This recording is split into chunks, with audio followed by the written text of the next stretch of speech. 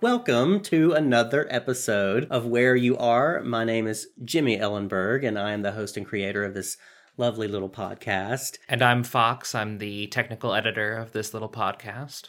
And we took a little bit of a break in December because there was an apartment fire at our building, and we lost pretty much a lot of stuff, especially our technical equipment. We kept the editing computer, we lost a charger, we lost some microphones, it was a mess. So we took December off, even though I hated to do that. And now we're just going to pick up where we left off. So the interview I'm about to share with you is with a wonderful young woman named Tiana Tate, who is the editor-in-chief of a new magazine at the University of Alabama that celebrates Black culture, Black students, Black excellence. It's really a wonderful publication. I've seen all of the issues. They're available online. She looked around her and saw there wasn't good representation in the media on campus, so she wanted to change that. And in the middle of the pandemic, she was able to do that. She had the idea, and she went through all the channels and brought it to fruition, and now they're basically 4 issues in. In the interview that we recorded, I think they'd only published about 2 issues at that time. That's right. So just forgive me, everyone, when you're listening to the interview and I'm talking about dates and numbers of publications, because that was back in November. We meant to release this a month ago, but then there was a fire. Right.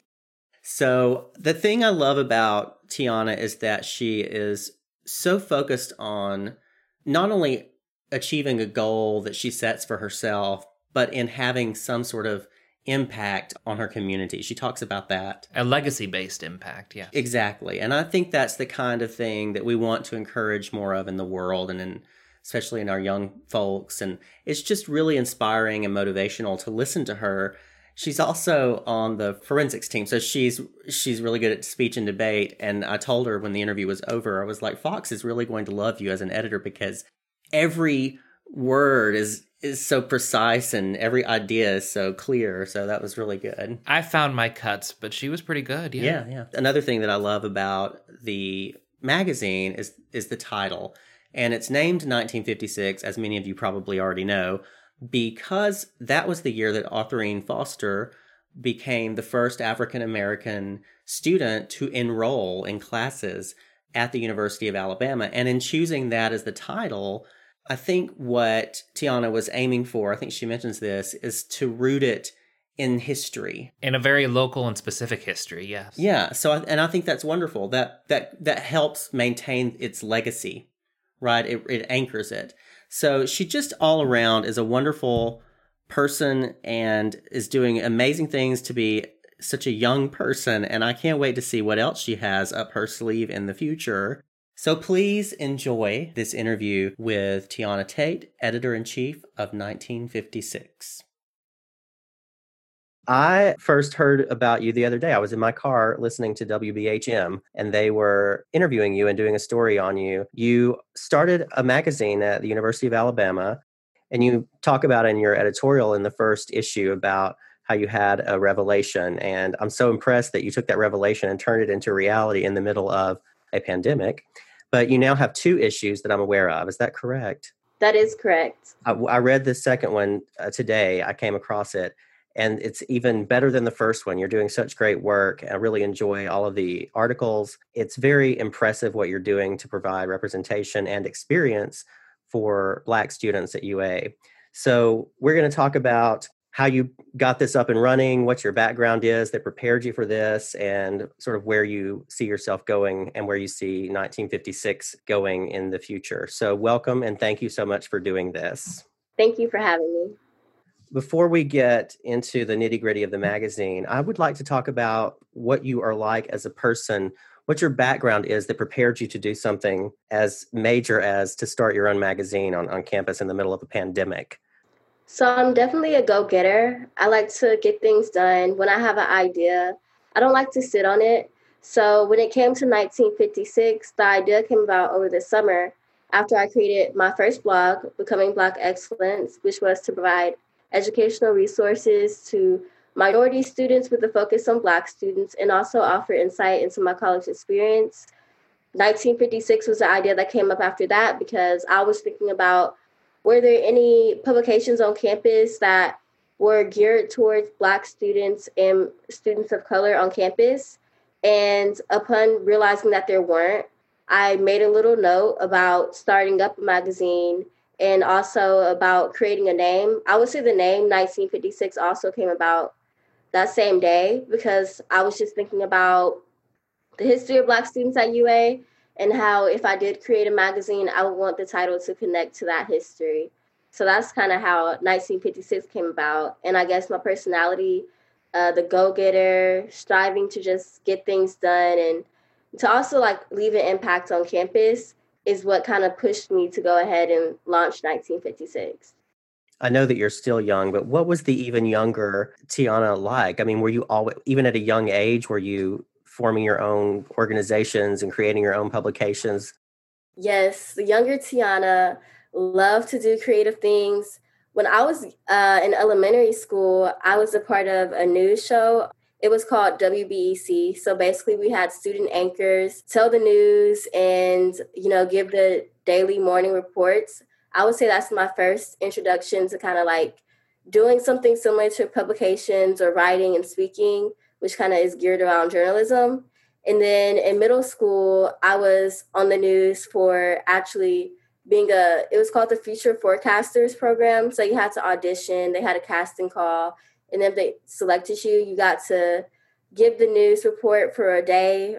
Honestly, when I was younger, I didn't really have any interest in journalism per se, but I did do a lot of things that were like centered around writing and speaking and even like just being creative. I loved to draw when I was younger. And so I guess that would really have influenced me now. Again, like I never would have imagined that I would have been, majoring in journalism in college because that's not really anything that I had, that's not really a major that I had saw myself doing as a child. But I feel like my younger self definitely had an impact on my future choices. Where did you think you would be when you got to college? What were your thoughts going into it? I had plans on being a business major. Again, like when I was younger, I was involved in the creative side of things, journalism, but I was also like business savvy. So I was always like coming up with my own business ideas and business plans and things like that. But I thought about it and I wanted to go on a pre-law track. So I felt like journalism would be far more impactful just because I could, hone and strengthen my writing and speaking and reporting skills. I am an English teacher at a community college, and one of the first things I noticed when I read your editorial is the quality of the writing is so strong. Have you always been that gifted as a writer, or did you just have really good teachers and training for your writing? I read a lot when I was younger, and I feel like that contributed to my writing skills.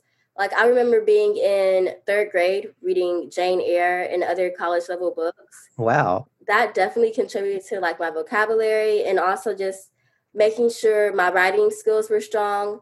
I don't know. I was always like really particular about how I wrote. Like I wanted to make sure there were no errors and like I just wanted to make sure everything was like cohesive. So I feel like that definitely contributed to now I go through several different editing processes. So of course we have our contributing writers write first, then their editors look over it. Then the managing editor looks over it, and then I give it the final look and just make sure everything looks good and make sure like we're using the right words and everything, following AP guidelines. So I would definitely say reading. I loved to read when I was younger. I try to tell my students all the time when they ask, how do I become a better writer? I always say you need to read more. Mm-hmm. Selfishly, I would like to ask you this as an English teacher. Do you have a favorite author or book? I like Their Eyes Were Watching God by Zora Neale Hurston. Such a great one. Mm-hmm. So I would say that's one of my favorites. I saw in the second issue, I think you had a quote from James Baldwin, who really is one of my personal heroes. Most of my heroes are women, but James Baldwin is one of my heroes who is a man. And I always just loved everything he wrote. Have you read a lot of James Baldwin, or did you just like that quote? I've actually watched the documentary. I can't remember the name off the top of my head, but it was basically about a book that he was going to write. He didn't get to finish, and the documentary kind of like finished that book for him. So the documentary used part of what he wrote and also part of his experiences. So basically a little gist of the documentary was it was about three of his friends, Malcolm X, Martin Luther King. It basically detailed their lives and how they impacted James Baldwin as well. If I can remember the name, I would say it, but I just I can't. do. It's I Am Not Your Negro is the name of the documentary. Hmm. I had to go to Atlanta to see that because they weren't showing it Alabama at the time. That's a really good documentary. So before we move into talking about the magazine some more and the specifics of it, I know that it came to you as a revelation to start it because of the sort of because of a lack of representation in campus media, especially for Black students. When did you first become aware of a lack of representation? Have you carried it with you always, or is it something that you noticed more being in a predominantly white college? What do you think? I feel like I always noticed it, as a child, but being at a PWI, you do notice it more, especially when it comes to like you wanting to do certain things on campus and then you finding out that they don't even exist, such as like 1956. A lot of students have said, that's an idea they never thought of, but if it was launched earlier, that's something they would have participated in before they graduated.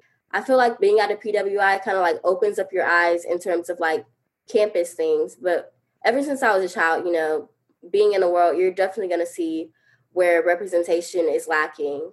Why did you choose a PWI instead of an HBCU? Was there a reason for that? I felt like I chose the school that I thought could give me the most resources in terms of like what I wanted to do. So, of course, I'm pre-law and I got a full ride to UA. I also had like just always been at UA since I was younger. In terms of sports, I initially wanted to come to UA for sports, but since I've been at UA, I've gotten involved in like a lot of academic things because I'm also into academics as well as into sports. But I would say academics does take up a lot of my time. I am a part of the Forensics Council, which is a speech and debate team, which is basically like a sport. It's the same thing. Practices, tournaments, all of that. So, I mean, I wouldn't say that I felt like a PWI was stronger than an HBCU. I definitely initially wanted to go to Howard University. But at the end of the day, it all comes down to, what's the best choice for you. And I feel like they both have great opportunities. I definitely will say I wouldn't have been able to do 1956 at a HBCU. So I felt like maybe that's why UA was a good choice for me. Yeah, it's great the way things work out. Obviously, I noticed in the second issue of 1956, there was a full page ad from I guess, was it the Black Alumni Association, Mhm. acknowledging what you have done here is really you created a legacy, and you mentioned all those students who would have loved to have participated if there was something like this, but you're someone who came along and created this opportunity, not just for yourself.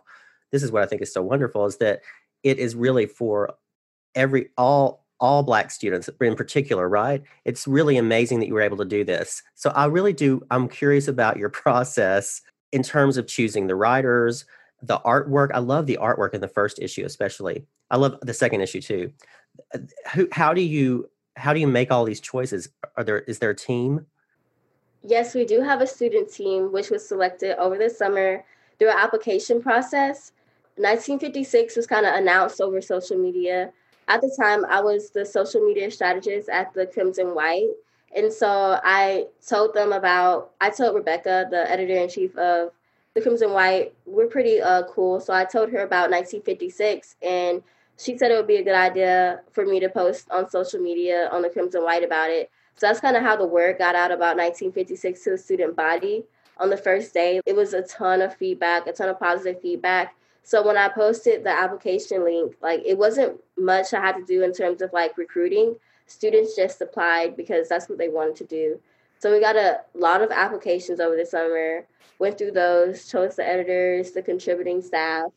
And in terms of just like artwork and stuff, I do allow our contributing staff and editors to have a lot of creativity. I oversee things, but I don't try to prevent them from like kind of like doing what they want to do in terms of like being creative. So like they will run ideas by me, or like sometimes I have an idea and I kind of like put it out there. But in terms of the first issue with the artwork that you're referring to, that was a lot of the visuals editor, a lot of her artistic freedom in doing that.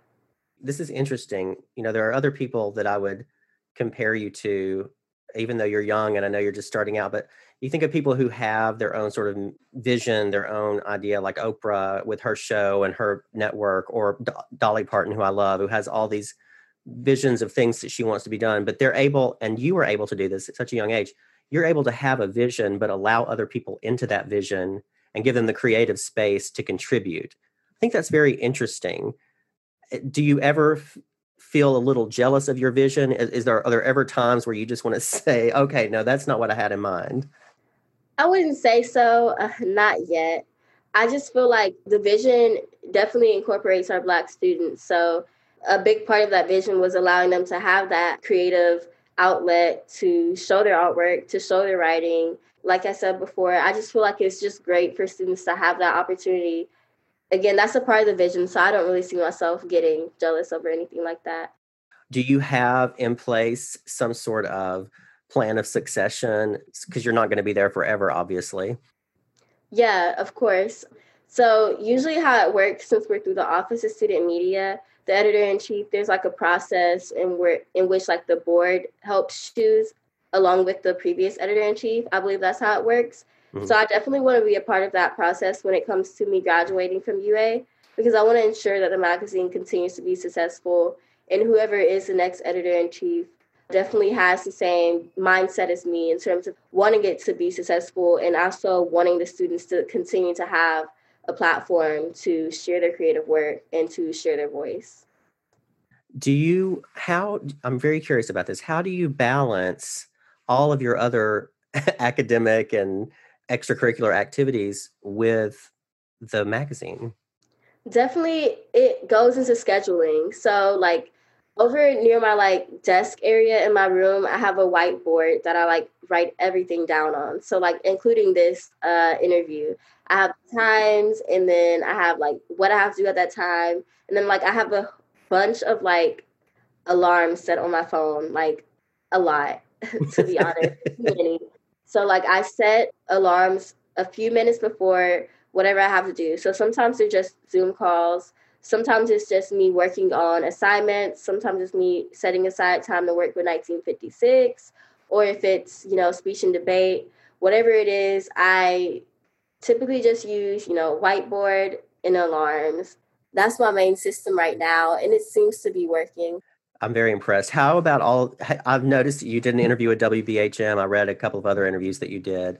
Are you getting a lot of attention from outside the college?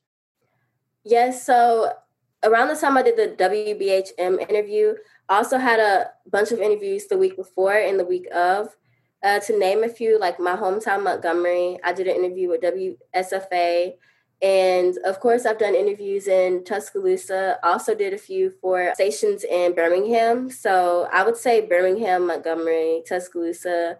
Those are the main sources right now. Hopefully we can branch out next semester, because I definitely do want other colleges to hear about 1956, just in case they have students who want to launch something similar on their campuses.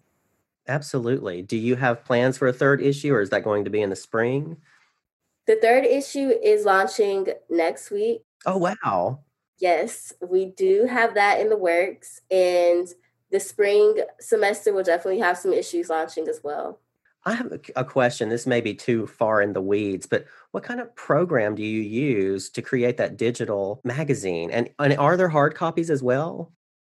There are currently not any hard copies, but that's definitely something up in discussion right now. We use mainly Adobe when it comes to designing pages and, even artwork. And then to upload it to the internet, it's a software called Yumpu. And that's something that the university as a whole uses. So we upload it through there. And that enables us to see how many people viewed our article. And it also enables them to share it across social platforms. Yeah, that's fantastic that you can see how many people have viewed. I shared the first issue on my Facebook page. Not like I don't have like 5 million followers or anything, but I thought it was great that I could share it. One of the things I wanted to do is I've got the issues pulled up here just for people listening, so they'll know the kinds of things that are in the first two issues. There's a great article about mental health, and there's an article about activism and sports. There, in both issues, there are articles about voting and voting rights. And there are even cultural and sort of like I know in the first issue there's a list of movies and like it's excellence in black cinema, I think is what it's called. And the second issue, really, first of all, the photography is fantastic. The first article, Mask On, Mask Off, I have to admit that I was being too literal about that when I read the article. It's a great article about code switching, which I'm constantly talking to students about in English class. And I think it was really good. Do you have to turn away some of the articles? These are some good choices you've made. So during our first semester, we've basically had the same amount of contributing writers. So basically the people who wrote for the first issue also want to write for the second issue. Currently, I haven't had to turn away any articles. But moving forward, if we continue to get more submissions, we might have to limit the amount of submissions for our digital issue. But also, like, those articles will still be published on our website, which is currently, like, we have that launched, but we're just working on getting that set up and running more frequently. Well, it's just phenomenal what you're doing. As we close up here, what are your plans for you personally? I know you're going to law school, I take it? Yes, sir, I am. So currently I am a sophomore at the University of Alabama, but I took AP classes in high school. So technically I'm a junior. So I will be graduating early. So right now I've been trying to study for the LSAT and kind of just, get target law schools that I want to go to. I enjoy 1956. I enjoy being involved in digital media, publications, journalism. So definitely I wouldn't put that behind me leaving UA. I might still be involved with it even in law school because it's definitely something I have a passion for. But right now I'm just trying to ensure the magazine is successful, make sure we have great dedicated staff, make sure I'm focused on my academics. I really want to graduate UA with a 4.0, so that is definitely something that I'm sticking to right now. And then also, speech and debate, that's a lot on my plate. But I would say, academics and then 1956 wise, I'm focusing on that right now so that in the future, I'm not limited to my opportunities. Do you have, well, as I talk to you, I know I don't know you that well at all, but I get the sense that there's a big purpose for you in this world. Do you have that feeling about your life that you really have big plans for yourself? I've been told that quite often. Even before going to UA, I was in this competition called the Youth of the Year. So they had it local, Montgomery-wise. I won that competition. Then they had it statewide, and the competition was held in Guntersville. So I ended up winning that. And in the speech, basically you had to give a 7-minute speech about how you're a catalyst in your community. I mentioned how I was attending the University of Alabama and how I want to leave an impact there. And following that competition, one of the judges came up and told me that she saw me doing something really big at UA, during my first year or even my second year. So I would say, I guess just hearing that just really motivates me. And hopefully I can continue to do bigger things. 1956, I would say, is just the first step. I see myself continuing to leave an impact, not only at the University of Alabama, but also in my community as a whole, statewide, and, if I'm given the opportunity, national-wide, I just like to take opportunities and impacting my community and just, especially when it comes to minority students, showing them how much you can get from not only having an education in college, but also just, going after your goals and your dreams. It really means a lot to me.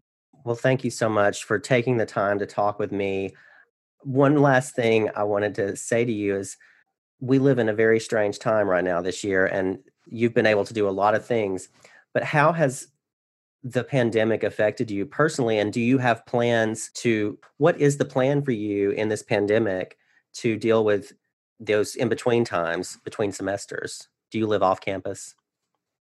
I'm actually in on-campus apartments, and going in for the holidays, definitely see myself continuing to work on the magazine in my free time. And because, our classes ended early this semester. Oh, that's right. So, before Thanksgiving. Definitely. Just taking some time to work on the magazine, be with my family, and also, write for speech and debate. work on some articles. Just in my free time, I like to write. And so I feel like if I have December and a little bit of January before I have to go back to my classes, I want to use as much of that time to be productive, because I probably won't be going out in the pandemic anyway. So no, might be productive. I'm actually going to stay home for Thanksgiving. It's going to be, my mom and my stepdad both have COVID right now, but they're toward the end of it, we hope, and hanging in there. So thank you so much, Tiana. It was really a pleasure to meet you. And that's it. Well, thank you for having me. And I look forward to seeing the episode when it airs. All right. Thank you so much. Have a great weekend. You too. Where You Are was created by Jimmy Ellenberg and edited by Fox Williams. Our intro is Small Piano from the Anthill album by Patricia Taxon. All music was used with permission. The views expressed in this podcast do not reflect those of any institution for which I have ever worked or will ever work. Thanks for listening. Have a nice day wherever you are.